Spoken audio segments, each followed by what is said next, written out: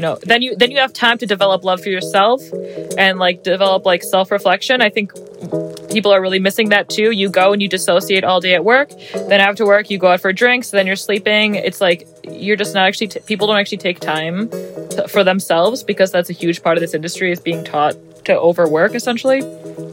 So yeah, like what that looks like, I mean, there's a bunch of different avenues, but as vague as it can be would be just like people that are enjoying their time, and that comes with self-reflection and respecting people around you. And structure. I mean, Katie, you talked about in-depth structure of essentially like, okay, I have this question. You're not afraid to come to your managers. You're not afraid to go to your owners. It's like, hey, I actually messed up. And I'm like, that's chill. Let's work through it together. Like, it's really not a big deal. Like, you know how many times I mess up making candy every day of my goddamn life? Like, it's a thing. It's fine. And we're going to get through it instead of just being upset about it, I guess, is the best way to explain it. Hello, and welcome to Food Crush, the On Milwaukee podcast for people who eat. Always, Lori, I was in the middle of an intro. I expect interruptions from the puppies, not from you. That was Lori Frederick, dining editor at OnMilwaukee.com, being oddly sassy this afternoon with our intros. And I'm Matt Miller, culture editor at OnMilwaukee.com. And today we have awesome guests, but we're going to stall a little bit because I just like a little dramatic tension. We're going to be talking about pasta today, right, Lori? We are. My favorite of all the foods. Matt's favorite of all the foods. I've been cooking. I've been cooking pasta. And not just SpaghettiOs, and not just spaghetti with crappy Kraft Parmesan cheese sprinkled on top. I've been cooking pasta, so I'm going to have to steal some advice from our guests. Yeah, I'm sure they will be happy to give it to you. Yeah, see, they're next level because they're actually making the pasta part. So they think that they came here to talk about restaurants and stuff like that, but really, this is just me stealing cooking ideas from them. Untrue. There is no podcast. Yes, this is no this podcast. Is, this isn't even a podcast. This is never airing. This is just Matt saving this in the audio vault. I'm like, oh, interesting. Starch, pasta water. Interesting. Yeah. Cooking it in water. Didn't think about that. Boiling water. All right. Well, before we bore everyone too much, we're here with two guests today. They are the folks from Strega, which is a brand new concept, which will be debuting soon at the 3rd Street Market Hall. And behind that are Katie Gabert and Sam Sandrin. Hi, guys. Hello. Hello. And I don't know, like, I want to go way back now a little bit. But first, let's talk about, give me the elevator speech. What is Strega? So Strega is a concept that was actually created for 3rd Street Market. It definitely has a lot of pieces of me and evolved into a lot of pieces of Sam as well. But it is going to be a kind of fast food pop-up pasta shop at the 3rd Street Market. We're taking on one of the hawker stalls at Dairyland's Commissary Kitchen. And we'll run that for upwards of, a year and a half or so, as long as they let us stay in that space, until we'll offer up the space and, for someone else in the community to take over.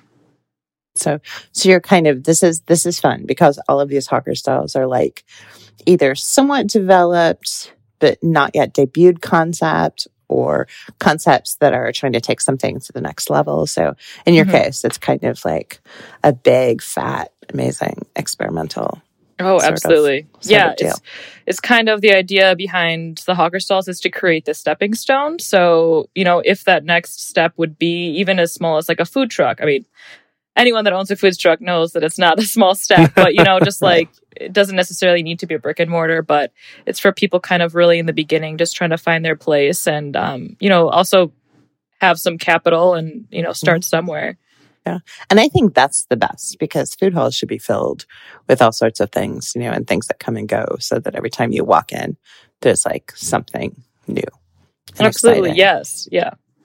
So how did you guys, let's talk about your story, your background. Like, the pasta concept is not new to you, Katie.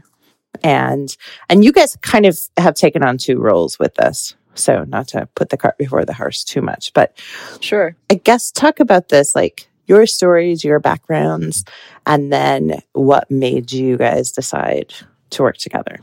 Because there's like a yin and yang to that always when it Sure. works. I think, I'll kind of start, and then Sammy, if you kind of want to go into your end of it. Yeah, for sure. But so I don't know, I've been working in the industry for about the past 10 years. A little bit more than that, actually. I've worked, in all different kinds of aspects of it. I've worked in service for a little bit. Then I went into catering and cafe, and essentially kind of found my place in, like casual fine dining, kind of like dinner service vibes. As to like these last 7 years, which is where I think my career really took hold of itself, and actually I created an identity that was based off of everything I had learned up until that point. I was at Good Kind and just working with Lisa Kirkpatrick pretty much right away after I started there. We still to this day, we got along so well, worked so well together. It was like the communication between us. It didn't take much for us to get to a dish or for us to kind of like start really motivating or inspiring one another. So I started doing pasta almost right away after I started working at Good Kind. And they had just opened up, maybe a few weeks, maybe a month or two before I had started there. And she'd already kind of put pasta on the menu a bit. But I think I remember her saying like after the first day or so that she had it on my prep list, just being like, she could kind of see through watching me because like Lisa's a very observant leader and chef. Just see that I was enjoying myself and saw that I was also doing it well. So that's kind of where it took off. And we worked on a lot of other things together. And I didn't even realize that I was like specializing in this pasta program until it was a few, months in, and people were referencing me when it came to like Good Kind pasta and all of those things. You woke up one day and you were like the pasta goddess of Good Kind. Yeah, suddenly. Yes, the pasta king, suddenly. So, and I think it's because it was never quite a vanity project. It was always just working with Lisa that I really loved, and just like putting up really good food, and a lot of love went into it, which I think is obviously one of the most important things. But so that's like kind of where I got familiarized with pasta and started studying it. Really, it's this endless journey, regardless of, whatever you're practicing. So I think once COVID started about a year and a half ago, everyone just being at home, not doing much, I was doing a bit of like, I'd put together like tamale sets or like dinner sets that would be like gnocchi and different bread bakes and things like that, and just sell them online. And that was for like, to give money off to like different nonprofits and stuff like that, because at the time I was getting unemployment. So I was like, my rent and everything was taken care of. I had money to feed myself. So it was kind of just like missing cooking for people and serving for people. And I was just like giving back to the community. And it was there, a few months into that, I've been pretty open with posting things online, and I love sharing cool pictures and like kind of showcasing pasta and different things that I'm working on, in a really beautiful way, like kind of like through my eyes.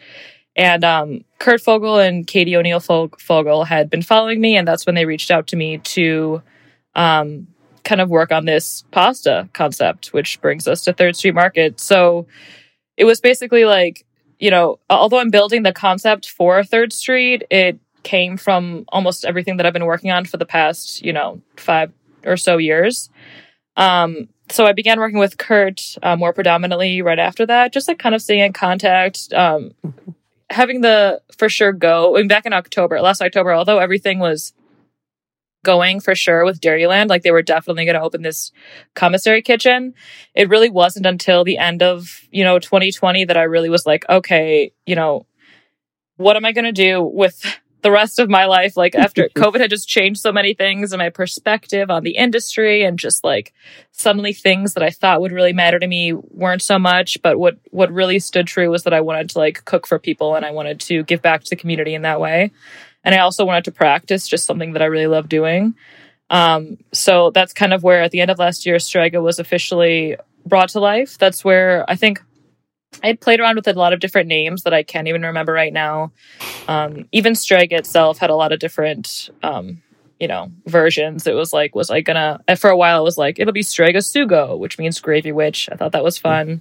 Strega Verde, and at one point I was like, when am I just like kind of playing with this language versus like what actually the name needs to be, which is just something to give people an idea of what they will be getting, before they click on the name, It's like the Justin Timberlake in Social Network, like just Facebook. It's cleaner. Yes, right. Exactly. Right. I was like, what am I? I'm just playing with all these things. And, but yeah, so Strega, of course, there's like Strega Nona. I get asked a lot, like if it was inspired by that book. I mean, that definitely naturally is a part of the inspiration because it exists. It existed in my childhood and it's something that I think is in the back of my mind.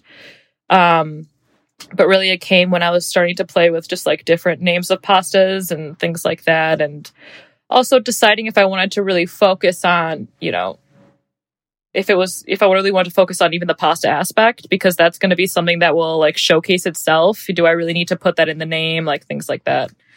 But yeah, it's just as much of what I am as it is like a concept outside of me, which can only be completed once you're serving it to people or once I have a staff that I'm working with.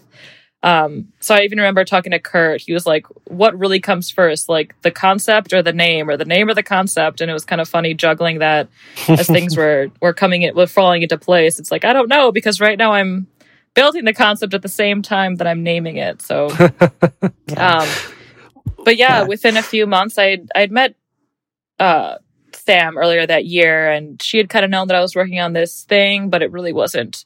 Not that it was a secret, but I wasn't really sharing with people because it was so early in the process. But I did some traveling, and I had gotten back from a trip, and it was kind of like it was the next part of the project, which is basically committing in a whole nother way.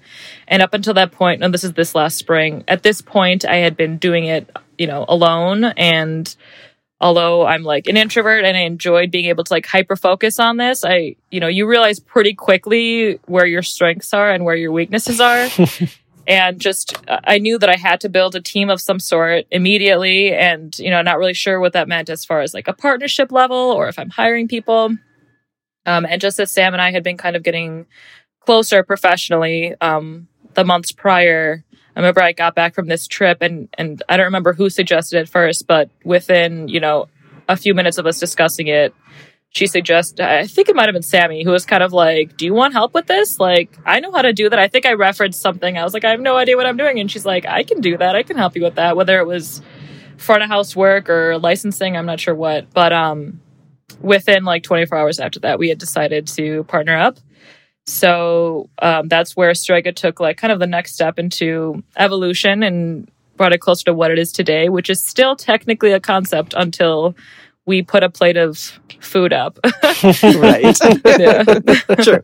I'd love to know that fall down the pasta rabbit hole. How intimidating was that? Like this idea of like this entire pantheon and this entire history of all these pastas and all this culture that goes into each of these shapes and stuff like that. What was that kind of trip down that rabbit hole like? I think when it was daunting, but it was just as much exciting at the same time. And since I began in this industry, and I don't know if it has to do with my career or just as a person, but always like feeling excited by things that are daunting or scary, because essentially that means that it's something new that you will be learning, and it should be something that you can, kind of like grab onto versus being afraid and running away from. So I say, I don't know, it's like, I love learning, and I think taking it step by step and day by day, and also having a mentor was really helpful as well. And knowing that, even to this day, there will be like different pasta shapes, or I'll have to it'll be on a menu. We'll be at a restaurant, and on the menu, it'll have like a list of different pastas. And my mom will be like, oh, what's this one? And I'm like, I'm Googling that because I don't know. I'm definitely not saying, like at the end of the day, there's still, so much that I don't know. So it is, I guess it's not as scary as much as it is just like really exciting, because like it's like it never ends, like no matter how far back I go in time. Yeah. And even like people that are developing pasta to this day. So I could go, back into the history of it, or I could move sideways into like what people are doing presently. And even that seems endless sometimes. You go online and you I mean, now my algorithms on the Strega Instagram is so crazy. It's just all different kinds of pasta producers, whether that's on like, corporate levels or people that are just doing really fun things at home. And it's like, there's just so much that I could play with but that's kind of where it comes down to, it's really nice to have the opportunity to just like kind of pick and choose what really like drives me or what really drives Sam as far as like inspiration and kind of run with that. Which pastas kind of inspire you the most then? How do you mean? Like, well, it sounded like they were like you were saying that you could go into the past or you could go kind of in those sideways directions. Is there a kind of pasta that's the most exciting for you to make or the most exciting for you to develop or play with as a concept? I think right now it's extruded pasta, which is what we're moving into at 3rd Street. So for a while, because there's all different kinds of doughs. So if you're extruding it through a pasta extruder versus if you're going to be hand rolling it versus if it's going to be something that will be rolled and then dried.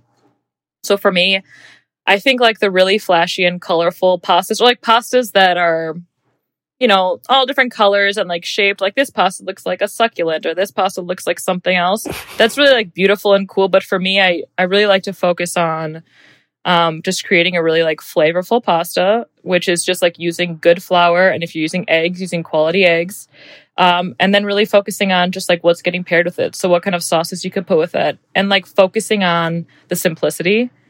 When I go online too, I think it's really fun to follow different techniques. So techniques, of course, change throughout the years. There are like really traditional ones that you can find in, all different kinds of books and recipe books that go back into like the history of pasta, which is extremely lengthy. But for me, it's just like really focusing on a simple dough and, just like simple products around, locally, which not to use the word local as a buzzword, but truly it's like the most genuine and authentic thing I could do. And what comes easiest to me is doing what's local because it is what's most natural to where I am in Milwaukee. Mm-hmm. Oh, that makes sense. Absolutely. So Sam, you've been so kind and quiet. I'm just like taking it all in. I'm like, yes, Katie, yes. Yeah. This is Sam's interrogation begins now. Yes. But where do you want to start? I mean, because you've been in the industry. You've probably both been in the industry around the same. Like, yeah, actually, I think we have I think it's almost 12 years for me.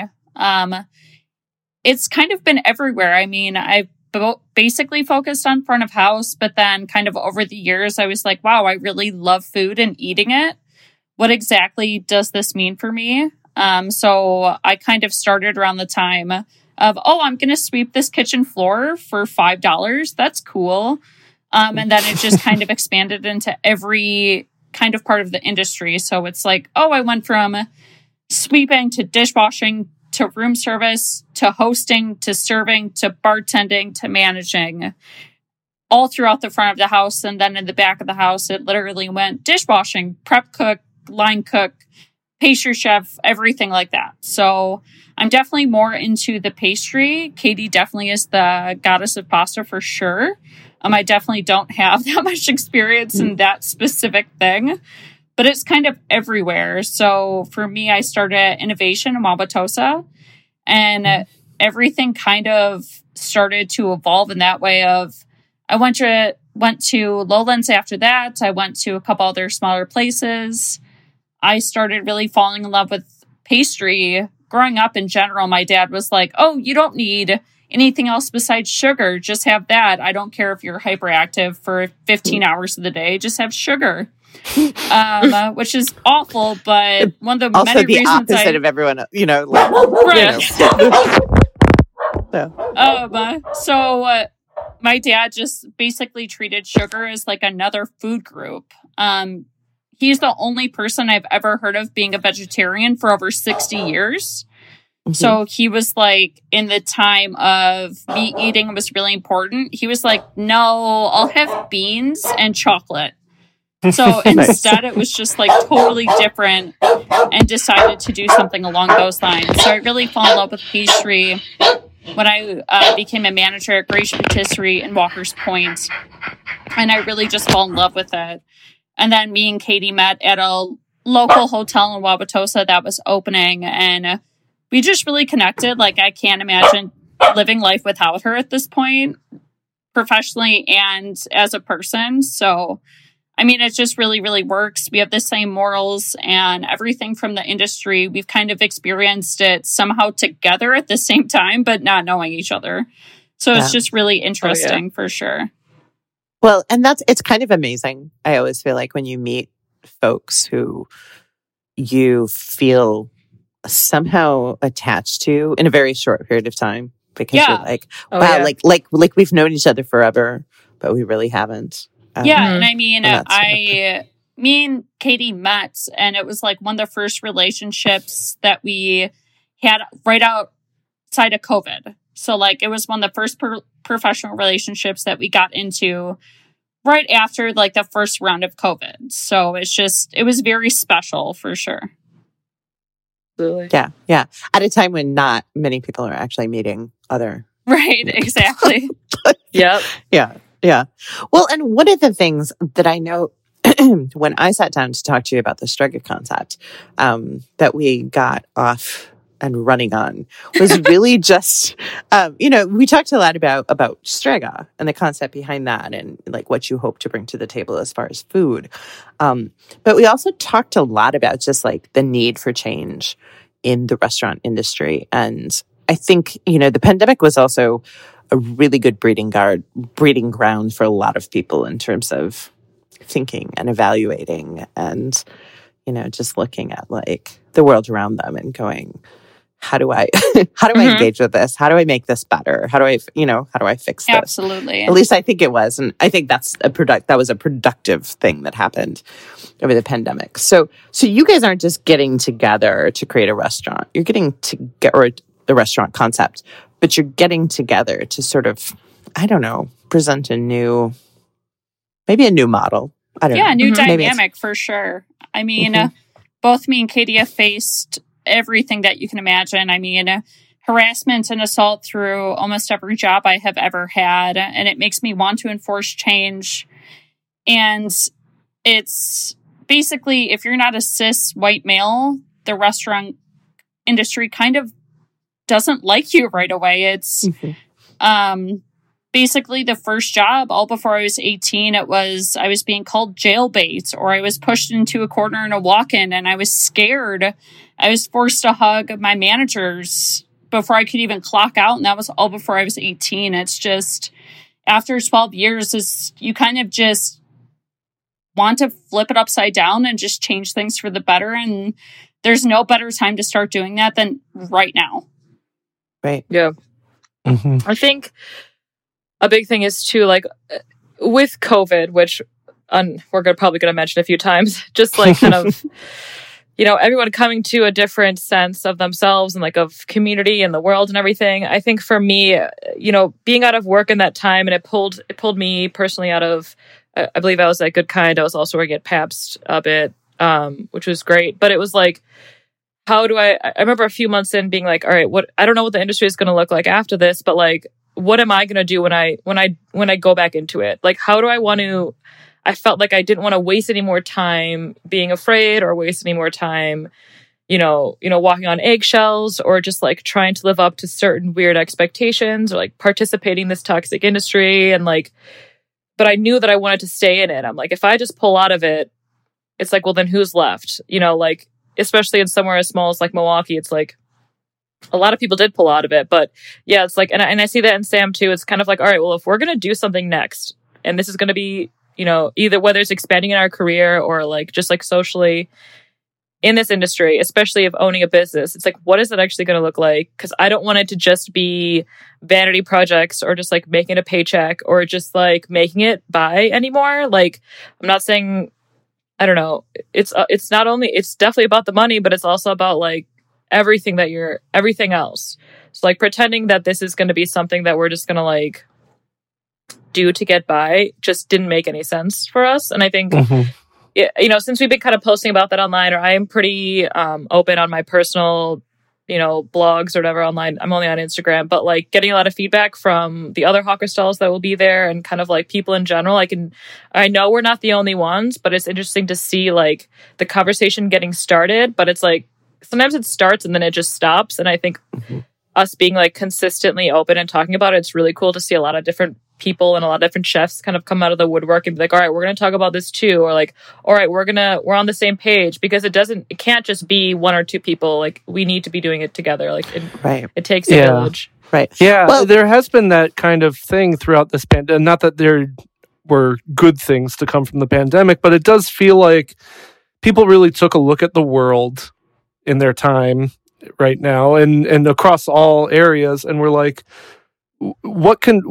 this isn't going great for a lot of people. What can we do to amend that? And I think you're seeing that right now with the kind of hiring issues right now. Is I think a lot of people went through this pandemic and were like, do I want to keep working this crappy job with this crappy pay? Can I do better? And can the industry do better? Sure. And I think that's across a lot of industries. Everywhere. But I think this one in particular, like, sea change would not be a bad thing. Yeah. And I mean, you see, like, it's like the bare minimum is changed right now.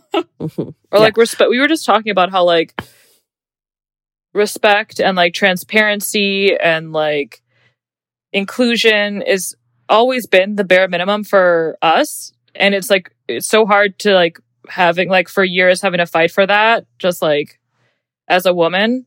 But then there's also this interesting, we were just discussing it earlier today, and we've discussed it before, like the concept of being an oppressed oppressor. So no matter what industry you are in, whatever you're doing, for us, it's the service industry. As women, we are oppressed, but as white people, we are oppressors. So being able to kind of take cues from ourselves and what we expect as women, oppressed women, like how can we outreach and like fulfill our duties as a white person also, who is in turn oppressing people of color. Yeah. It's interesting because this has taken on so many levels. I mean, the restaurant industry was largely built, and in the US, it was like the restaurant industry itself was built by French male chefs, right? So you go back that far, and then you have this industry that's built by men from a different country, and then largely also became, about, white men here. And you look at just, to me, it has been really interesting. So, and I've been I've been doing food writing and working with industry folks. Overall, I guess talking with industry people for at least 15 years, and then writing about it for 10. And I've heard, I hear so many stories, and especially from women, who basically are like hard as nails, really, for getting through everything that they've gotten through to make it. You talk to any female chef, a female chef who started a restaurant, just simply people who are working lines, even front of house staff, and you hear the same things over and over and over again. And it's fascinating to me that we have a hospitality industry, where the whole idea is you are giving people, people come to the restaurant, and the whole idea is to give them this amazing experience, right? Right. And internally, that's not, that doesn't work backwards. Right. Yeah, there are certain restaurants with certain cultures where they're also looking to give employees, this amazing experience as well, and train them and allow them to grow and, to be accepted and be part of a family. But it's not everywhere. But what's interesting about that, and what I keep coming back to, is because it's hospitality, it's like you have to keep it a secret, because otherwise it ruins everything. Yep. And that's the shame of it all. Like God forbid we tell people like, oh my gosh, there are workers back there, and years and years ago, it was like there were these angry white men. The angry French chef, the angry white chef who was yelling at all the other men chefs in the kitchen. And then that became like a norm of culture. And then it became like, oh, we're cool men. We yell at each other, but we also, can kiss the line cook anytime we want. Or we can, Yeah, exactly. And it's weird because it's been hidden. I think because it's largely like, no, nobody needs to know that. That ruins the restaurant experience. And it's like, yeah, no. Right. Or like ruins the reputation of like the head chef, which is some guy. Right. That could go anywhere else and find a job and not have to work as hard for it. Yeah. You know, and it's the exact opposite thing at Strega that we want to create. It's like, no, we want to make it better for everybody involved. It's like, just because we went through it, we want to do the exact opposite and make sure someone coming in is not bitter to the industry like we are right now. And we want to make sure that everyone actually has a space to learn and grow, as opposed to like, oh no, you have to go through a rough 10 years to get where we are. That's not at all what we want. We want to do the exact hazing opposite. necessary. Oh my God. Right. Well, and I think this applies, and we're talking about it like, you know, you two are women and we talk about it in that way. But, you know, I've talked to a number of gay male chefs who walk into kitchens and they're like, you know, if you're a guy, like you burn yourself on the flat top. You're expected to just be like, that sort of hurt, you know, like, and push it aside. Rub dirt on it. Like, you're not allowed. You're not allowed to be sad or, you know, like, or say ouch. You know, or, and that can be really, really, you know, I mean, that's intimidating to everybody, you know, to people who actually feel feelings. You know, exactly. I mean, the amount of places that I've worked at, like someone has literally cut the tip of their finger off and they're expected to come back. I'm like, what are you doing? Go home. You can't even hold a knife. It's just the expectation instead of, you know, it getting better. To me, it's just like you have to grin and bear it. And that's, you're a person. You need to be treated like a person. There is no reason why a person should have to work injured. That is insane. And that goes mentally and physically. I mean, the expectations of what we're setting right now are going to stay with us forever. Like, we need to change now or else it's going to get worse. And there's no reason for it to get that way. This episode of Food Crush is brought to you by On Milwaukee On Vacay, a brand new travel experience hosted by On Milwaukee in collaboration with our friends at Travel Leaders. Our inaugural trip will take place in March of 2022, and you're invited to join me and Food Crush co-host Matt Miller on an unforgettable food-filled vacation to Riviera Maya, Mexico. We'll be soaking up the sun, enjoying poolside cocktails, eating amazing food, and taking a very special excursion to the recently uncovered Mayan ruins at Ekbalam. Intrigued? Get more information at onmilwaukee.com/onvacay. Well, and I feel like the pandemic is like, you know, I think I said this when the pandemic started, that if there's a good time to change anything, you know, about an industry, it's when it's coming back from like an unprecedented, like the worst possible time ever. Yeah. You know, because you have to change something. Yeah. I mean, the model for even operating, you know, even the financial model for restaurants, like it was broken, you know, and it meant that it was harder to survive a big tragic shutdown. But then there's all these things that come with it. And it's kind of like there's an opening there. Like, okay, we're getting out, we're getting through this. And if things don't change now, it's like they're going to go back and be twice as bad. Yeah. Right? Or even And I think kind of the spotlight on everyone right now too, specifically in this industry, is kind of interesting about like, I don't know, the idea, I don't know, even like preparing our notes for this podcast, kind of like what we actually wanted to get across. And we started going through so many different stories of things we've experienced that was like, we actually had to like take a breather a half hour before coming on because we were like kind of mentally jarred and like emotionally jarred by just like revisiting all of these experiences we've had. And kind of thinking like, is this something we really need to even share? Like the idea of like calling people out, like of course people love hearing like these like horror stories, right? Because they're like controversial and interesting and like it's crazy. Juicy like, oh drama. God. Yeah. That's why Kitchen Nightmares is a thing. You know, watching it's the whole idea. And like having a spot, like I was telling someone I was coming on here and that our discussions, another a service worker, I was telling her that I was coming on here a few weeks ago, like right after we had planned it, and she was kind of like, I told her that our conversation was going to kind of revolve around toxic culture of the industry, and she immediately jumped to, well, don't name anyone. Like, you don't want to like get anyone in trouble. And I was like, of course, I'm not out here trying to drop names, but at the same time, like, that's your first concern is keeping the secrets of like all of the just like the terrible things that we've gone through, like, especially as another woman. And it's really interesting how we're kind of like brainwashed to almost deny ourselves of that kind of stuff. And yeah, now that we have a spotlight on this industry, it's kind of like when we reopen up everything, it's less about, outing all these people, but more like preventing them from those things from happening again. Well, and I think it's interesting because we've seen it kind of blow up nationally. There's been a lot of like exposés, on male chefs and particularly male chefs with regard to assault or anger management or, any number of things.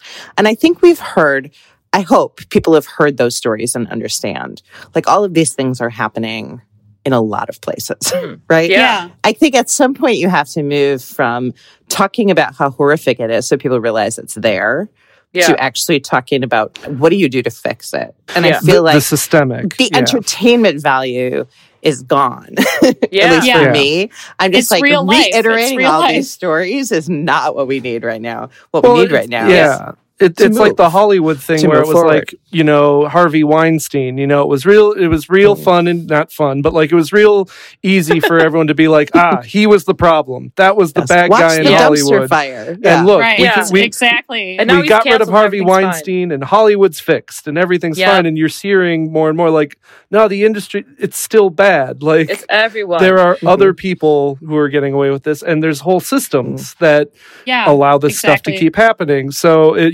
outing Mario Batali, sure, that's one, abuser, predator off TV and off of, books and tours and stuff like that. But what are we going to do about the systemic stuff that allows this stuff to happen not in big, high-profile New York restaurants, but in restaurants in Milwaukee and in Des Moines and in Casper, Right. I mean, the part of it what me and Katie really struggle with is that everyone has a story. You could go to every single woman in a restaurant, front of house or back of house, regardless, especially people of color that have a story of like, stay away from this chef, like he's grabby, or stay away from this person. You shouldn't have to go into a place and immediately be disregarded or unvalidated. I mean, just being scared of your autonomy and being scared of speaking out or anything along those lines. It's terrifying and like that needs to stop regardless. Well, and why is the onus on the victims? It's the classic, don't get drunk at a bar. Why was she wearing that skirt thing? Exactly. Why is the onus on, people to avoid getting harassed? Why isn't the onus on the harasser? Right. Like, why aren't people being like, hey, you're grabby.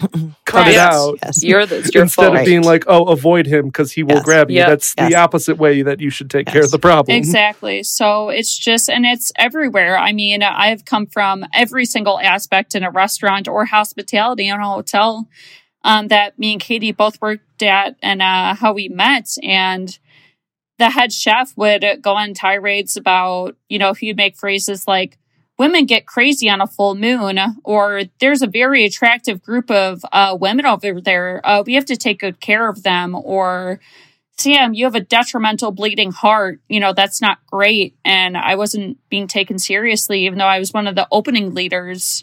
But it was the fact that I was a woman that I was not taken seriously. And when we were hiring, I was told to basically make sure that people looked polished. And then I quickly realized that actually meant like we weren't supporting the local economy. We had actually brought in a chef from Chicago, which is insane to me. In Wauwatosa, Wisconsin, we brought in a chef from Chicago, not in Milwaukee, but Chicago, to essentially run this kitchen. And I just could not wrap my head around it. And then I quickly noticed after going through the hiring that meant white people that could afford the expensive attire during a pandemic. And I'm like, I don't understand why we're doing this. This doesn't make any sense to me.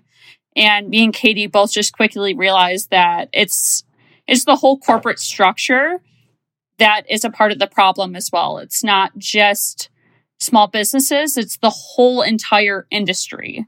Well, not one place. It's all of them. Because a lot of these like small businesses too then like look up to these corporations. Exactly. Which is like where there'll be like codes of conduct, but then they're not actually upheld.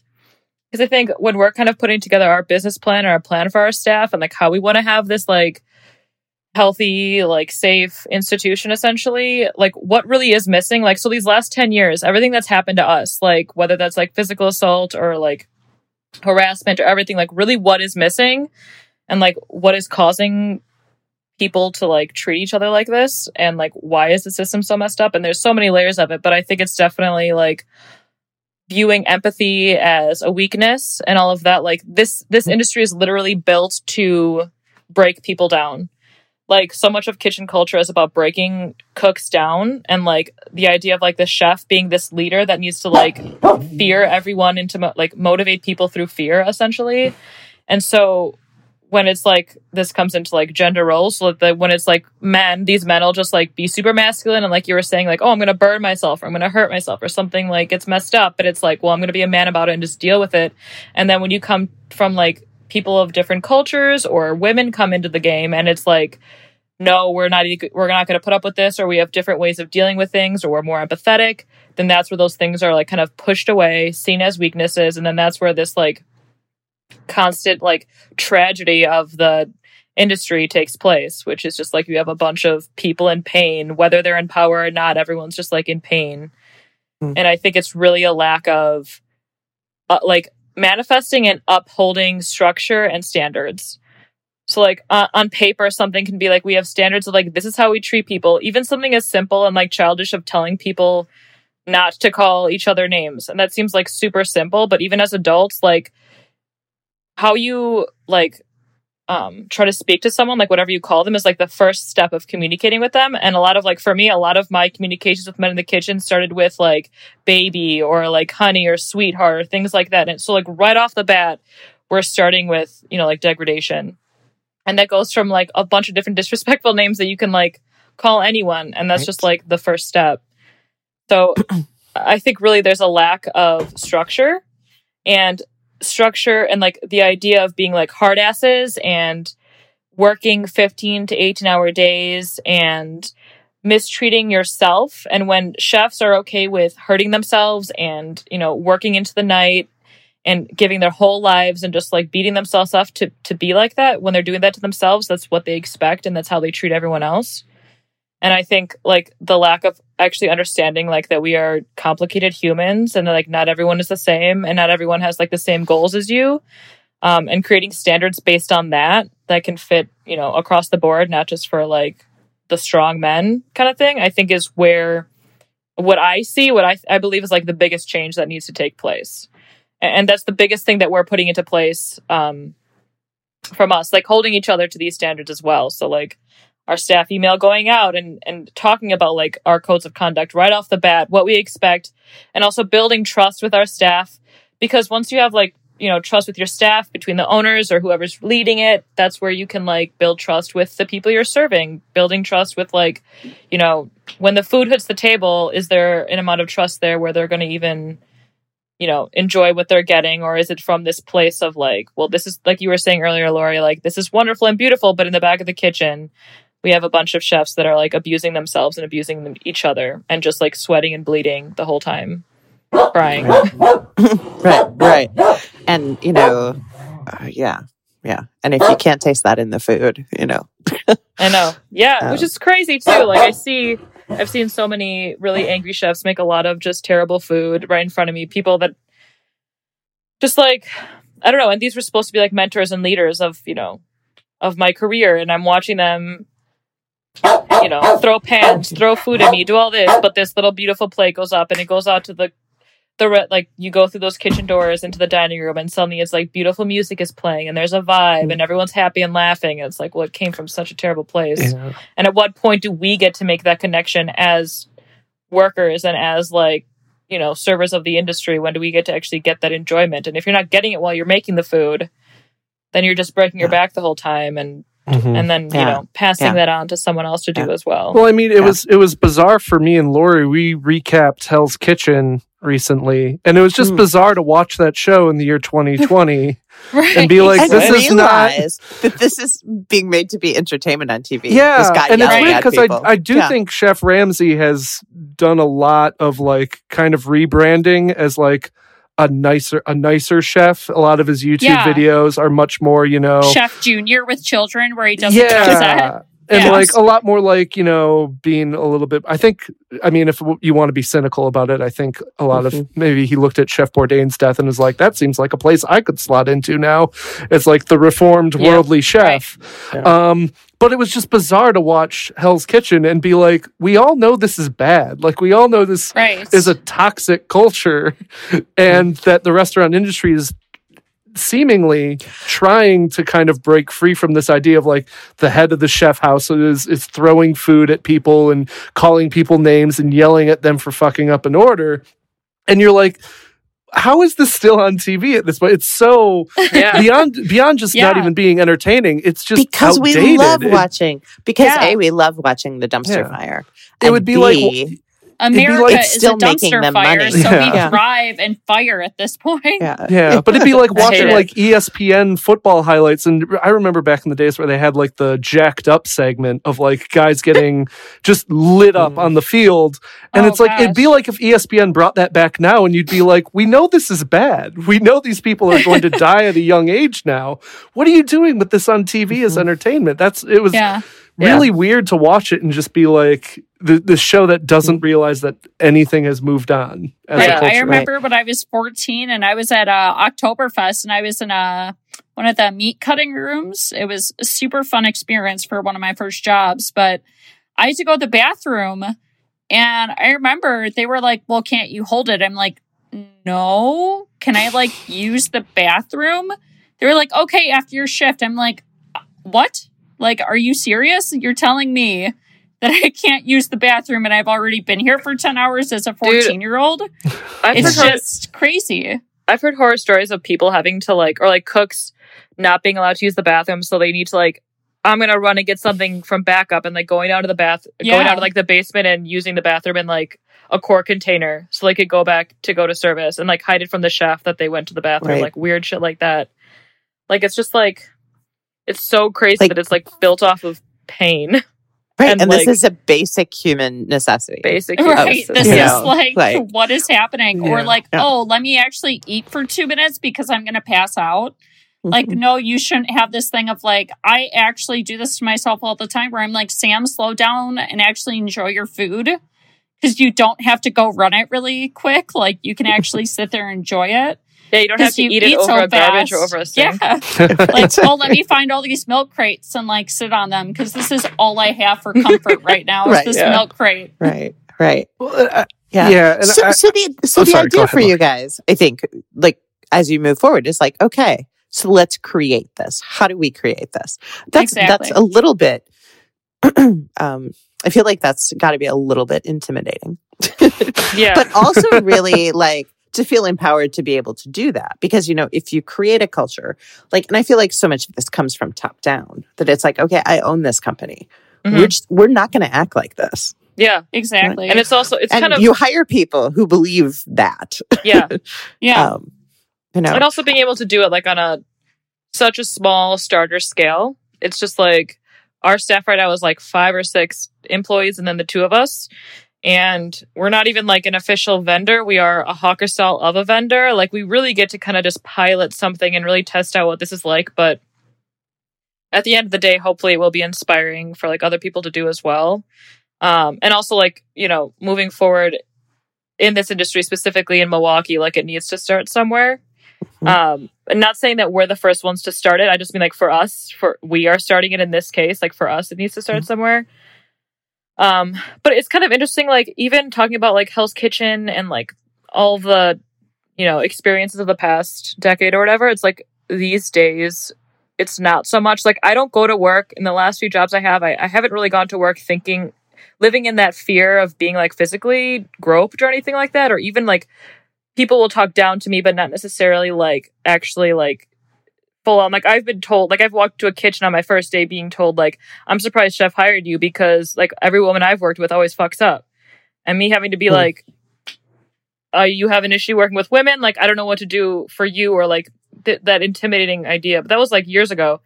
I feel like nowadays it's not so much that, but it's more like, I was telling Sam, it's called like, it's like business casual sexism, which is basically like, you know, my chef casually asking if I like, well, how good are you at reading? Or like how, like she was saying like how I am during the full moon, or like, you know, or our favorite when one of our previous owners said about hiring a bartender and they said, oh, I need boobs at the bar. Like it's active. It's happening right now. It's still happening. It's just not as in your face, but it's like still so deep seated. And, you know, getting to your point where you're like, well, how do we change it? It's kind of interesting because like we can change things from our privilege as like, you know, from what we have as like white women being able to like how we treat people of color and all of that. But as far as like understanding and treating people equally, that's always kind of been like in our blood. Like that's the whole idea. But it's really difficult to try to really target how to like incite that change with other people. So especially like, you know, the people we've been speaking about, even working in these past 12 months, like how do I, you know, impress change upon what you're doing? Like, I'm not really sure how that would go. I mean, like I said, we can try to like maybe inspire through, you know, our actions, like lead by, like leading by example. Mm-hmm. But you really don't know because it's like, I've been pretty vocal with like the changes that I want in this industry on my, you know, online. And that usually is met with a lot of like even professional like chefs or like men that used to follow me in the city, like blocking my profile or like writing something really shitty to me and then like deleting me off of their page. Like just the complete denial that it exists. It's like, I'm not really sure also like what our responsibilities are for that and what we can do. Cause although we can change what we're doing and like try to let everyone know what's going on and like everyone be aware of how destructive this really is. Like it's kind of, that's what's kind of disheartening about it is like, we can lead by example, but at the end of the day, everyone is kind of like needs to do the same. Like we all need to come together. It starts with everybody individually and admitting that it's a problem. Yeah, exactly. Mm-hmm. Actually talking about it instead of just being almost ashamed of it. You should never be ashamed of speaking your truth and what actually happened to you. It's so important for everybody's growth and to actually see what that means and to actually explain why you should care about other people is exhausting. It's so exhausting. It's so difficult to tell someone. I remember all the times at one of the places I worked, I'm like, please wear a mask. I don't know how many times to tell you to wear a mask. Or having people like laugh at my face or just literally not listen to me until I'm like, okay, you need to leave. Or even having the owners and all the leaders directly above me basically just treat everyone like a joke. Like the pandemic is a joke. Everyone that works for me, like I'm the number one. Like it's not about us as leaders. It's about creating better space for everybody, for our staff, for you know, the farms that we want to use to the consumer. It goes everywhere. Yeah. And maybe I'm an optimist here, but I have to believe that we can't stop talking about it, you know, but I think, I don't know. And I'm just throwing this out there as a suggestion for the purpose of discussion. Like, it seems to me that we have to keep the conversation moving, but also moving in a productive fashion. Like we need places to say, okay, I'm going to create this new culture in my environment, you know, and when I can't help but think that if you get a few people doing that, you know, and I think there really are people, you know, I think Dairyland, I think I've had lots of conversations with Kurt and Katie too about, you know, what they're trying to do in terms of creating, you know, their business as well. And a lot of it was, like we need better working conditions. We need more respect. You know, we need people to be able to take time off. We need people to feel welcome here. You know, I mean, all of these different things. And I think you get enough people to say, this is what we want and we're going to start this. And you keep having conversations. And I think eventually, like, because one of my questions early on was why? Why are people going back and working at these places, you know, where it's terrible? Right. Right. And everybody was like, well, like, we can't talk a lot about it, Yeah. Or they manipulated into it. I'm afraid I'll get blacklisted, or I want to work there because I want that experience. So I'm just going to put up with it for this amount of time. Or it's like, I make good money there. Yeah. Right. Yeah. And I kept thinking, and then it turned into sort of this like cancel culture type thing. Like, we're going to call everybody out, which I don't think is productive in some regards, because I think that it's not that we should hide that this is happening, but that just makes people defensive and it doesn't change. You know what I'm saying? Well, and it's the thing where the risk of it is that you focus on individuals as opposed to the system, and Absolutely. that you can, that's the kind of the great concern. That's the thing that is a struggle with all of it, is like, you want to call out individuals, but when you do that, it's the Weinstein problem again, where it's just like, okay, well, that's problem done, right? We got rid of them, problem's fixed. And it's like, no, we need to get rid of the mindset that, getting into this industry is a gauntlet. And that you only get to thrive if you survive this gauntlet. Yes, he's still out there. Like, he's totally still out there. He's still doing the damn thing. He's still doing whatever he's doing. It's just in a different space. Like, right, exactly. I think we didn't convince him he was wrong through any of that. Right. I think call-outs the only way it could be efficient would be if, like, instead of canceling, it's like giving, if you call someone out, a leader, that's another thing, is it may just be that person, but the idea is that it's a leader. So they can be leading. Like, if you call someone out for being saying racist things in their kitchen, ideally they would come forward then and like approach the situation and issue an apology. And then not only issue the apology, which is like acknowledging that what you did was messed up, because a lot of people don't see that as being messed up, but as a leader in the industry, you can be like, no, I agree, this is messed up, and this is what I'm going to do. So I think, like, idealistically, calling people out is like giving them an opportunity to be like, okay, this is what I'm going to do, and I'm going to lead by example in that way. Yeah.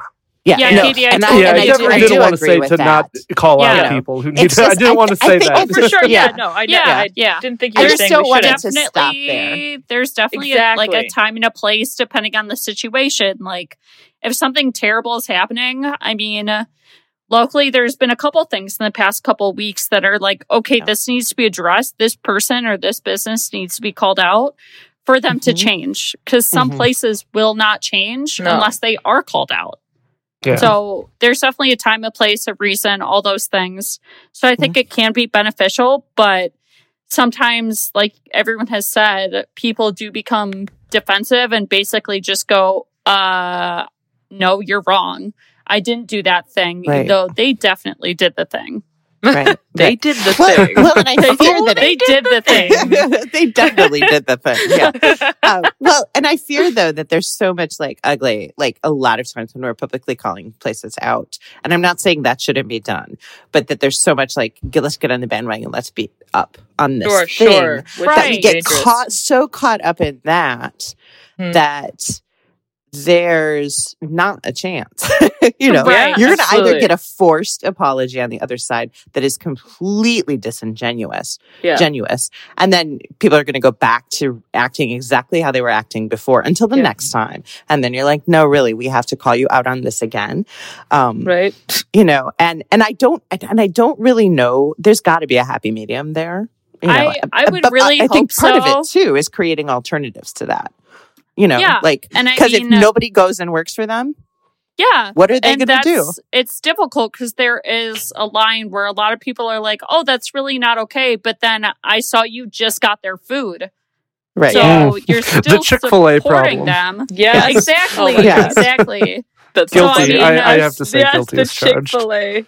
Well, and I think we're all guilty of that because you're in a lot of cases you're punishing an owner or a leader, who still has a whole bunch of people who work for them, exactly, who don't necessarily espouse whatever kind of screwed up idea they have. So I can be a little bit forgiving on that, but it's kind of like, so how do you make people just say no? We're just not going to go and support that by working there. Like, if you can't get employees, if none of the staff in the city will go there, like that makes a statement. Like in a perfect world, that's what happens. And everybody goes and works for the places that have cultures that are, that are welcoming and inclusive and accepting. Yeah, exactly. I don't know. I want that food. I don't.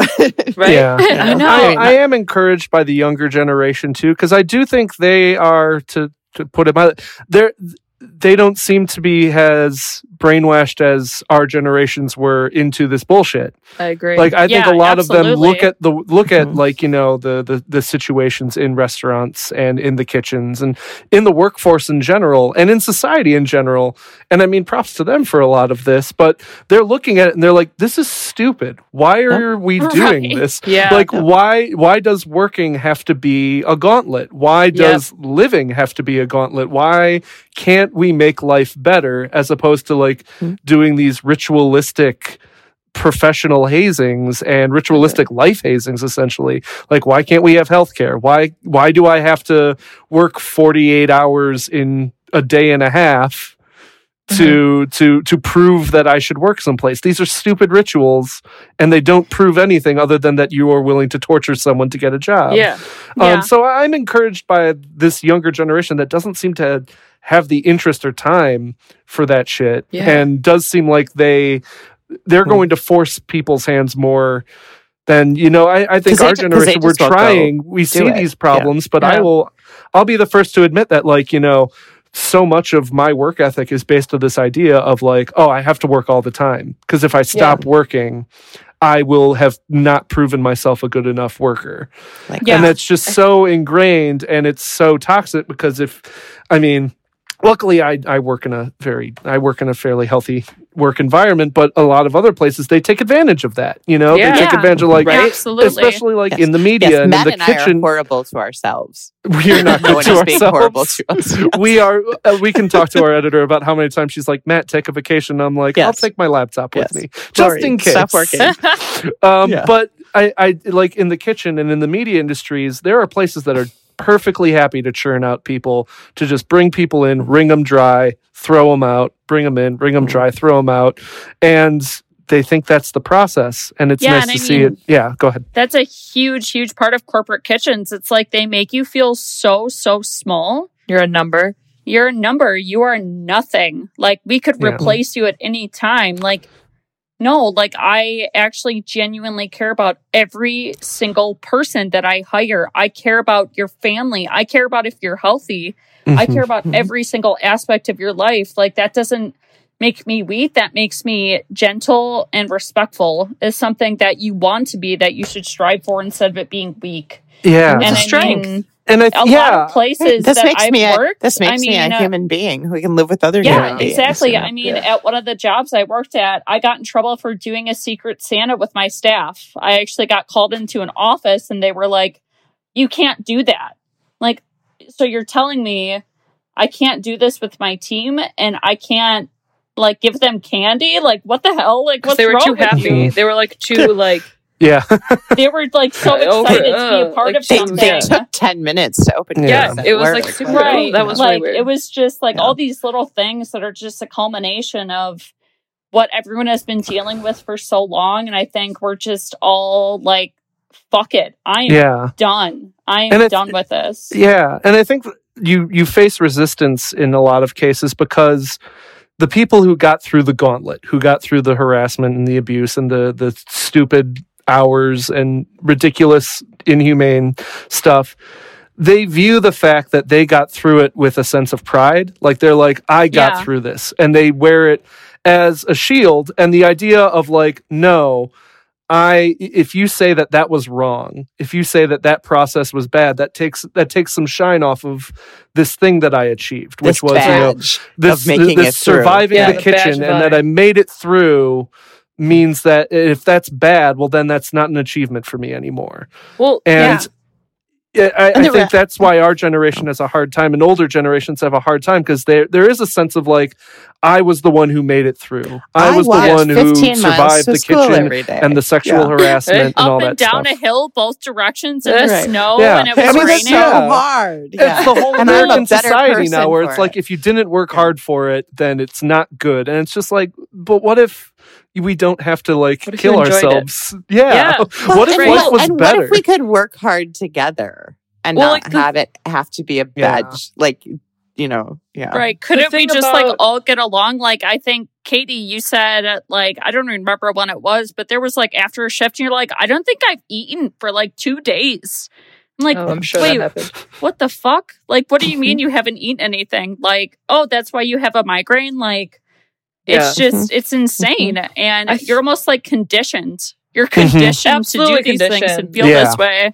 I think the thing about the gauntlet too, which is really interesting, and even like a deeper level to that, is like there's this gauntlet of like abusing yourself that we've now said in a few different ways.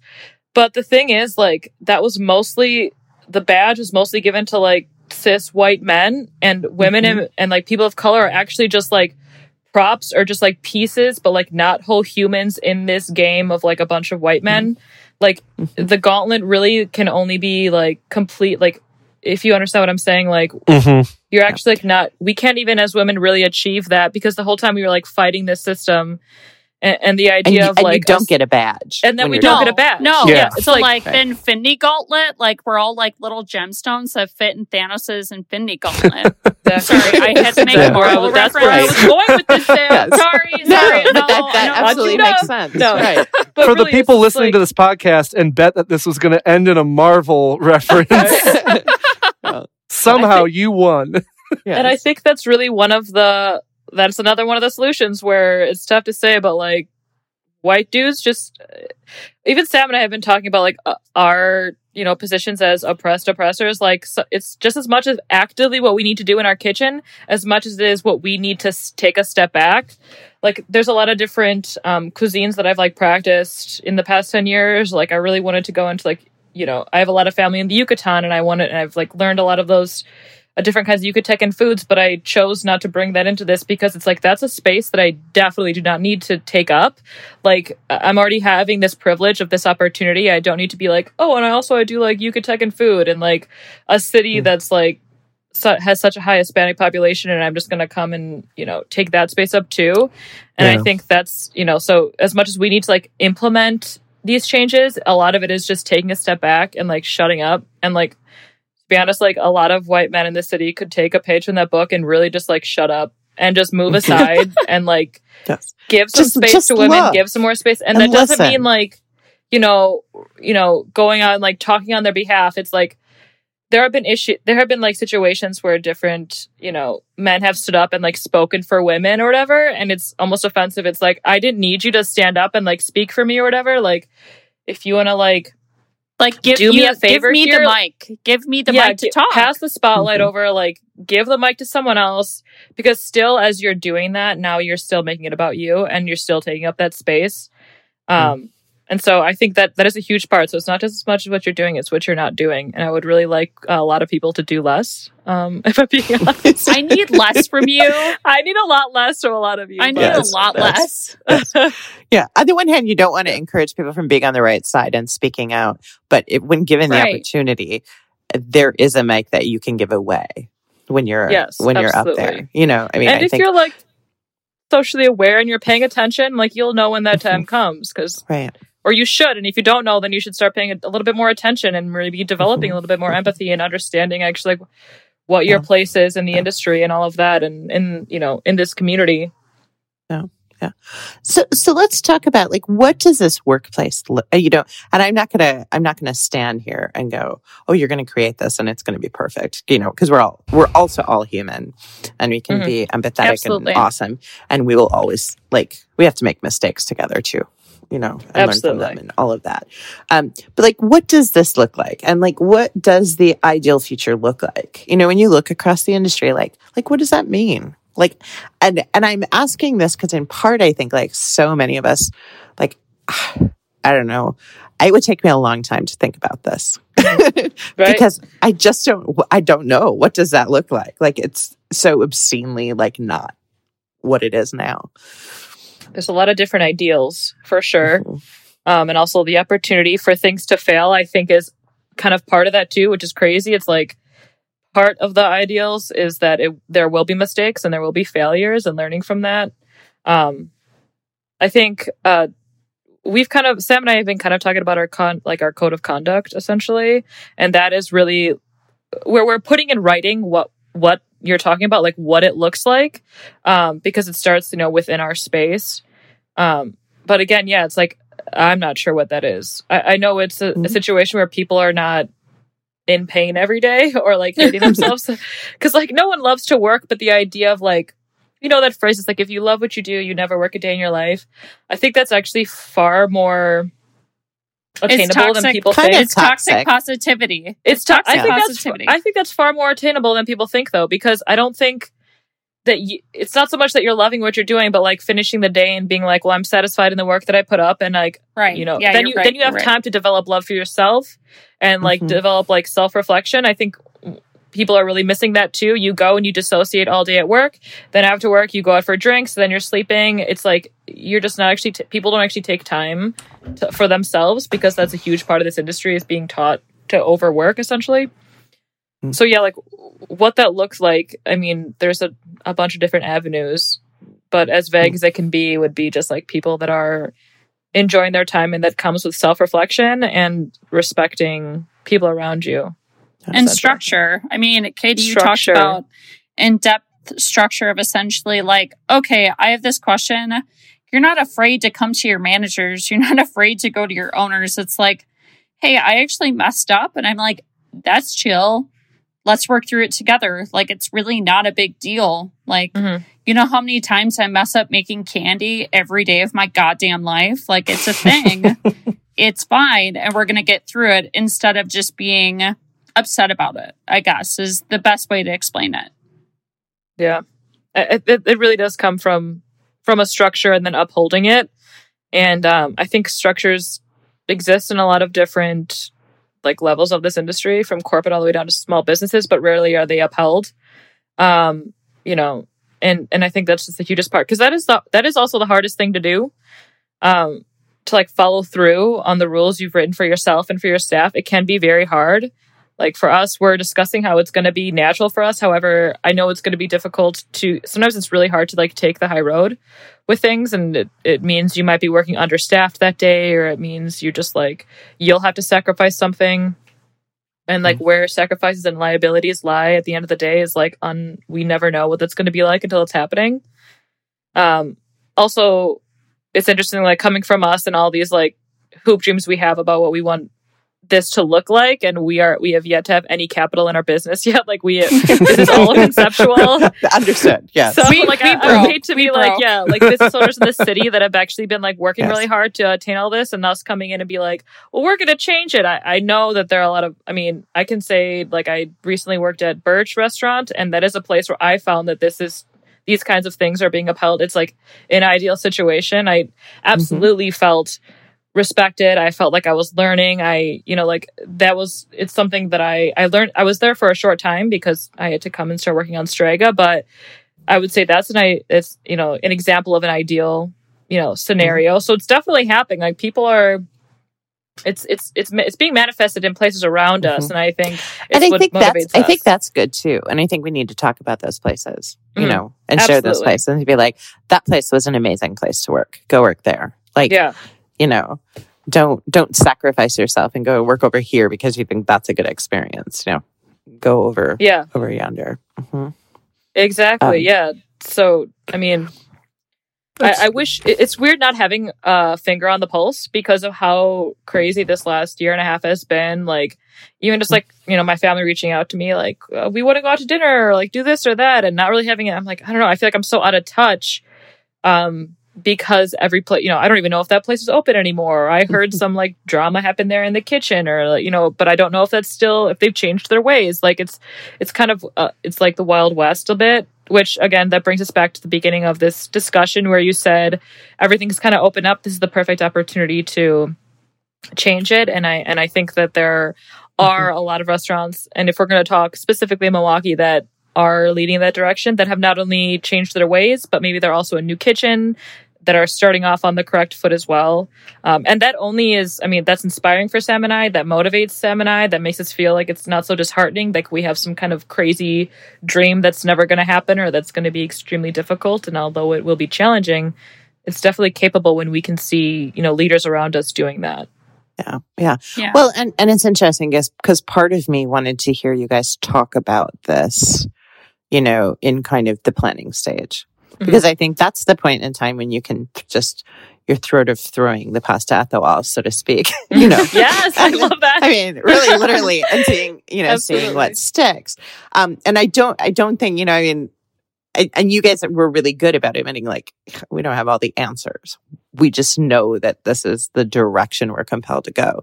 And I think it's important to hear that, at this stage, Absolutely. and then, and maybe we talk about this again in 5 years and we talk about like, did that work?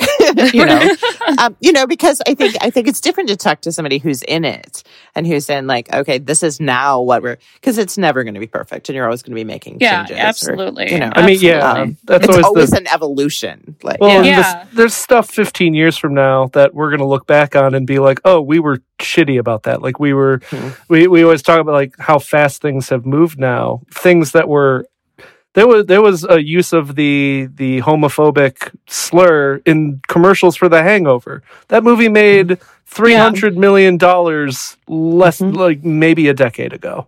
Right, like, exactly. It like the world has, I mean, we've all been alive long enough to see the R word go from popular common parlance to utterly wiped off and utterly unusable. Exactly. Like, and a lot of that stuff came fast and came before people were expecting. I mean, 10 years from now, we're probably going to be debating. We're going to have these same conversations about stuff that we thought was fine to say now, and we're going to be like, "Oh, we were messing that up. What we were doing was insensitive." The world is always changing. The way you're supposed to talk and the way you look at the world. And hopefully, it's always just moving. Hopefully, the better direction. Right, and being a part of the change in like a way of like, okay, I welcome this change, as opposed to being upset about it. Yeah, instead of being like, "But I liked using that word," Listen. I know when I was like in grade school or in middle school, I probably said the R word, and you know what? I found new words and a lot better words. And it's okay to say I liked that word as long as you want to, as long as you understand. You know what I mean? It's like, okay, I did that. I made a mistake. I'm not going to do it again. Right. It's not I like doing that, so I must keep doing it. Right. And it's holding everybody accountable. It's like, okay, yeah, you did it, but like clearly you're not that person anymore. Let's just figure it out together and then like move on. Yeah. I did enjoy that brief. This is did you see the headlines on the Matt Damon thing where he talked to the media on a movie project, and he was like, just like a few months ago, I found out you can't say that F word anymore. Right. Yeah. And I think he meant, meant it as like look at me growing and maturing. And everyone was like, you're like a decade behind, dude, at minimum. Like, Jesus. I'm sorry, you're about to get the smallest parade in the world, Matt Damon. The smallest violin, the tiniest violin. I was today years old when I realized that we live in a racist society, and no. I mean, you were saying, Sam. I guess it's a better thing for it to be that way than to someone being like, "I'm still using the word, and it's great, and I'm never going to stop." At least, I have no idea what I'm doing wrong. I have no idea that it's wrong. Yeah. But don't worry, Laura. You are. We all are. we do. Yeah. Well, I feel I don't know. I look forward to, I don't know, having these conversations need to start somewhere. There's no way we're going to, solve any of this. Yeah, did we solve institutional sexism in an hour?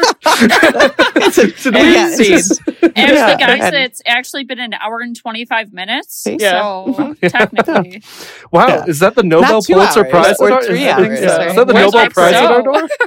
Yes. Wow. No. I mean, no podcast is going to solve it. But I think it helps the more we talk about it.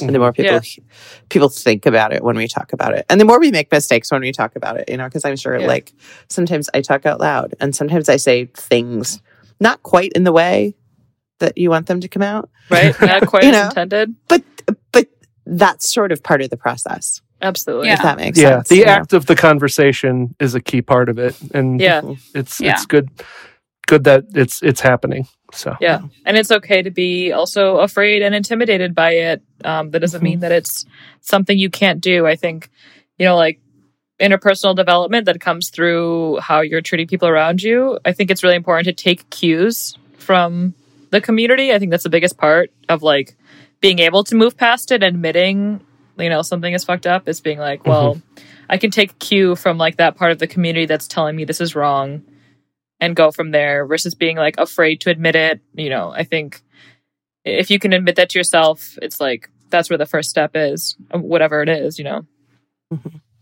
Yeah. Well, I will say, before you leave, I do need to get some pasta cooking tips from y'all. That was a serious question. That's too much. So any pasta tips before we leave? Just general tips. Just general pasta cooking tips. I am making pasta tonight. Matt is on a journey. Matt just recently, in the past couple of months, has started cooking pasta. Don't cool down your freshly cooked pasta with water and let it sit in a bath of water. Don't rinse your pasta. I haven't been doing that, so this is good. Never rinse your pasta, and save some of the pasta water before you strain it all out into the sink. Dip a mug in there and just save it for like when you're making the sauce to put that in there. Oh, I'm feeling really pumped. You salt the water like the sea, which I'm sure you've heard before.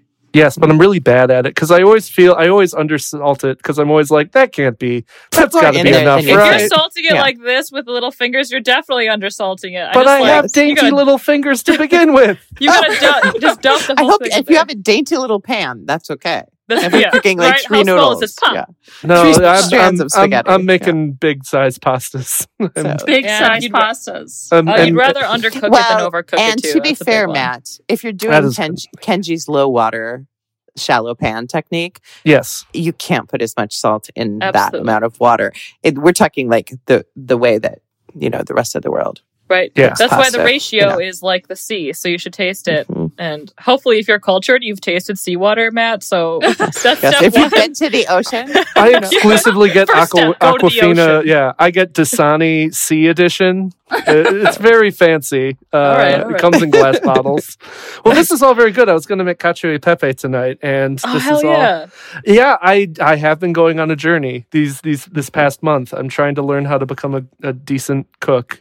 And I'm very decent in massive air quotes. I was about to say, come out and hang out at Strega in the kitchen with us. I don't know if you need someone to undercook pasta regularly. There we go. See, you got this gig because you were like the guy who wasn't the foodie. So, you know, be careful. I mean, there is a part of me that the real question I want to ask is, I have had a theory about pasta, mainly SpaghettiOs, that the shaped SpaghettiOs are better because you get more pasta. And I want to ask pasta experts if this is true or not. The shape of SpaghettiOs? Oh, I see what you mean. Because they can like condense more. Yeah. Yeah, because there's like the princess SpaghettiOs, which I always get because they don't make. Yeah, and they don't make any other shapes. They just make princesses. So the person at the counter looks at me strange. But I get the princess SpaghettiOs because you get more noodle as opposed to regular SpaghettiOs. And I guess it depends if they're weighing out their pasta. So, like, if I'm making pasta at the restaurant, it's not by eye. It's like I'm weighing out how much physical pasta you're getting by the gram or by the ounce. So, no matter what the plate is, you're going to get, 4 ounces or 6 ounces or 8 ounces, whatever it is. So, I wonder if SpaghettiOs weighs out their pasta. Okay, before they the ultimate question. Dear Mr. Campbell's, they're going to take the sauce and the pasta separately, weigh them separately. This is what you have to do now. Yeah, you have to go buy every single can of SpaghettiOs and do this. And put more of the cheaper thing into the can. Right? Exactly. Yeah. We were having this very important conversation about harassment and improving the workplace. And we're going to end up in a month instead, we're going to reconvene to discuss ratio of weight in a SpaghettiOs. Yes. Well, SpaghettiOs are heinous. Oh, no. I'm with you. My heart. By the way, they're terrible and that's trash. It's fine. This is SpaghettiOs with the meatballs or SpaghettiOs with the hot dogs also is a vital question. SpaghettiOs with the none. Just two SpaghettiOs. With the none. Just the SpaghettiOs. With neither. Those little meatballs are like, I don't know what they are. What is it? Cat food? I don't know. Yeah, we don't know what that is. Yeah, I mean, the hot dogs are an even bigger mystery because, that is not a substance that meat identifies as. So. That is more yoga mat or trampoline than me. It's an MRE. I mean, you guys know what MRE is, right? Oh, yeah. The military. Okay, yeah. So an MRE, it's like what the military gets, and then it like expands. It's whatever. That's what that is. I've recently had one that was like 30 years old, and I'm still alive. So it's super fun. That's good. What was it good? It was awful. It was terrible. Yeah. Sustainable though. Sustainability. Yeah, it was Sammy. still fresh. Like I opened it and it had like a really nice hit Can to you say it. fresh? So I was like, yeah, it was fresh. I was like, this is better than like all of the food in Milwaukee. No, I'm totally kidding. Oh my god.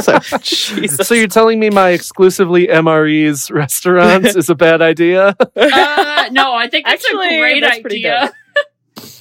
Matt's day one opening article, the next day the closing article. It's been a great run, folks.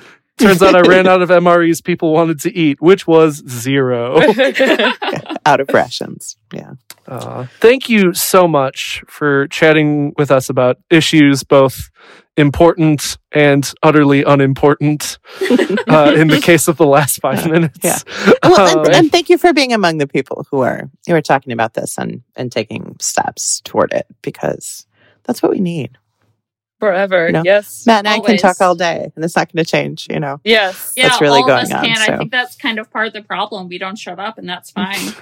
Yeah, Right, yeah. that is. So, What's that about taking a sidestep, Yeah. Sammy? I don't That's know. what I'm sorry. Let me just see myself out. In fairness, we this is a we super- podcast, so if we all shut up, this would be a very bad podcast. Right. No, absolutely. Right. No, we So- really appreciate it yeah. having us on to chat about this kind of stuff. and let us know, and hopefully everybody listening, like let's all get on board and help out with this. Yeah, by I want to see you guys show up. supporting what's Please, really good please. and Please showing show up up. for- Yes, Yeah. and speaking of supporting, where can people find out more about Strega? You can find out more about Strega exclusively on Instagram. We have a handle, Strega MKE. We're in the midst of developing a website, which should be up within the next 7 days, I would say, if not sooner. Ooh. Yeah, for sure. But yeah, we're kind of... So maybe by the time this podcast runs, that would be yes, incredible. Probably, possibly, which would be hopefully. StregaMKE.com. But we're staying off of like Twitter and Facebook for the most part, and just really honing in on Instagram. Because Instagram is a less diseased social media Truly. platform. Yeah, Well, and it's the perfect place, really, if you're touting food. I mean, yeah. Yeah, could be- absolutely. I think Twitter can be really, really productive. Facebook right now is a little toxic. So, yeah, here's to getting together on Instagram. Yeah, we Yeah. are not hashtag fake news. We are real. Your hashtag real pasta. Hashtag news. real news. Yes. Hashtag no fake news. Hashtag no fake pasta. Yeah. Hashtag Strega. Hashtag magic. Hashtag spaghetti nose. I appreciate that. Oh. I appreciate that specifically. I'm just But yeah, I mean- still emotionally hurt from you ripping on spaghetti. It's really No judgment, in all honesty. Honestly, eat whatever you want. tell that to the wound you just gave me. Shove SpaghettiOs in it. What is it? Okay, Rub some dirt on it. Katie is going to make like an Easy Mac, so maybe she'll make you Yeah. like a SpaghettiOs version, but like Ooh. I definitely have an easy Chef. mac. Like a It's really, really good easy one. mac on the menu. Gourmet spaghettios. Isn't gourmet There are spaghettios just actually- spaghetti and tomato sauce? oh yeah, Oh my that gosh. is the Oh, thing. that's right. It's supposed to be pasta. Oh, okay. Oh my god. All right. Thank you so much. Thank you again. again. Oh, Yeah, the thank dogs you, are thank barking. Do you guys do the usual like here, like, subscribe at my channel? Is that like a Smash thing you that guys like do? button. Sort of. Yeah. Yeah. Smash Yes. that like button. Smash that like button. We so- do not. No, then we ease into an outro where we introduce people to the Food Porn Minute, where we read passages or poems about food. Oh yeah, we should probably Sometimes say in sexy Strega voices. opens October 18th. That's a Yeah. date that is happening So soon. so the rumors are Yeah, I was gonna say. We'll say it's mid-October. but Mid-October. probably mid to 18th. late October. Yeah. yeah, We'll yeah. let you know when we actually get physical access to the space, which we have not. So Yes. this is all just Yes, Is you that are important?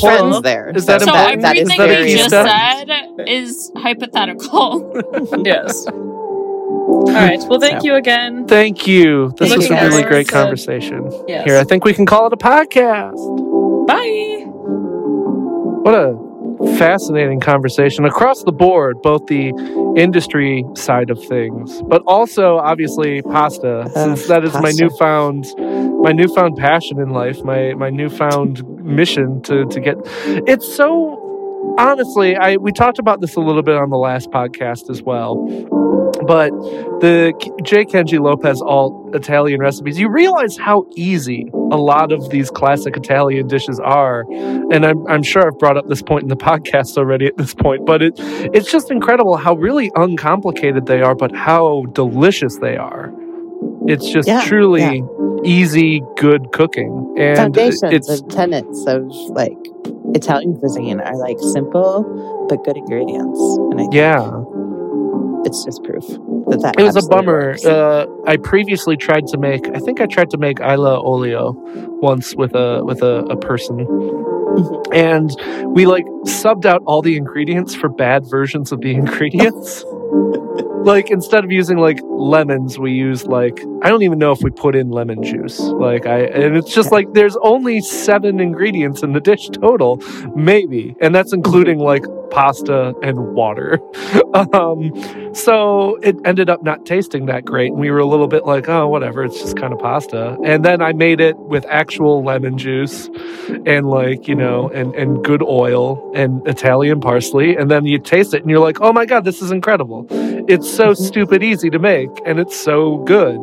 Yeah. And now look at me. I'm cooking for my significant other these days, and she's amazed by me, despite the fact that I'm putting in so little effort. There's so not much that needs to be done to a lot of this stuff. Well, and it's nice because like Aglia di Oliva is like delicious, and you can put it with anything you want to eat it with. You know, it's pretty much a blank canvas.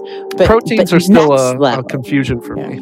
Next level is you should go to Ora de Oliva, the olive oil and vinegar store. Oh yeah.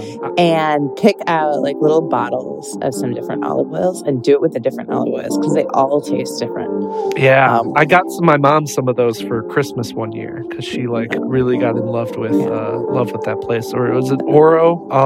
Ora de Oliva. Yeah. It's really fun. I buy a lot of my olive oil there now, partially because you can be guaranteed it's absolutely fresh. Because they work with, and it's not like, I don't know, they say if you're not careful, but a lot of olive oils in the store, especially imported ones, like are a lot of times cut with other oils, like you're not quite I'm sure I'm not getting the best olive oil. But it's only a little bit more expensive. But anyway, that's next level geek for you. Yeah, so. That's definitely going to be next. I mean, as I talked about in the last podcast, I've started experimenting with my pastas and going to try making some adjustments, because that's kind of the next step is freestyling from the recipe. And we talked about my garlic noodles last time, the J. Kenji Lopez alt garlic noodles, and how I intend on adding some like shredded carrots to that next time, because I think that's going to be just a nice little like crunch and a nice little thing to lighten it up. Yeah. And take away like a little bit of the salty. Yeah, I approve. So I'm very excited. Lori, it's food porn time. It is. And conveniently enough, it's about pasta. Go figure. There we go. It's about pasta and T.S. Eliot. Classic combination. In a piece called Mr. T.S. Eliot Cooking Pasta. It's by Joseph Tornai. I believe I'm pronouncing that right. Tomai. Yeah, it's originally written in Hungarian. Yeah, so if this ends up sounding weird, it's the translator's fault. It's not Joseph's fault. Right. It's Richard Wilbur's fault. Everyone blame Richard Wilbur if it sounds weird. But yeah, so I think it's my turn this week, and it's about pasta, and that is my newfound love. So, yes. I mean, not newfound. I've loved pasta for years.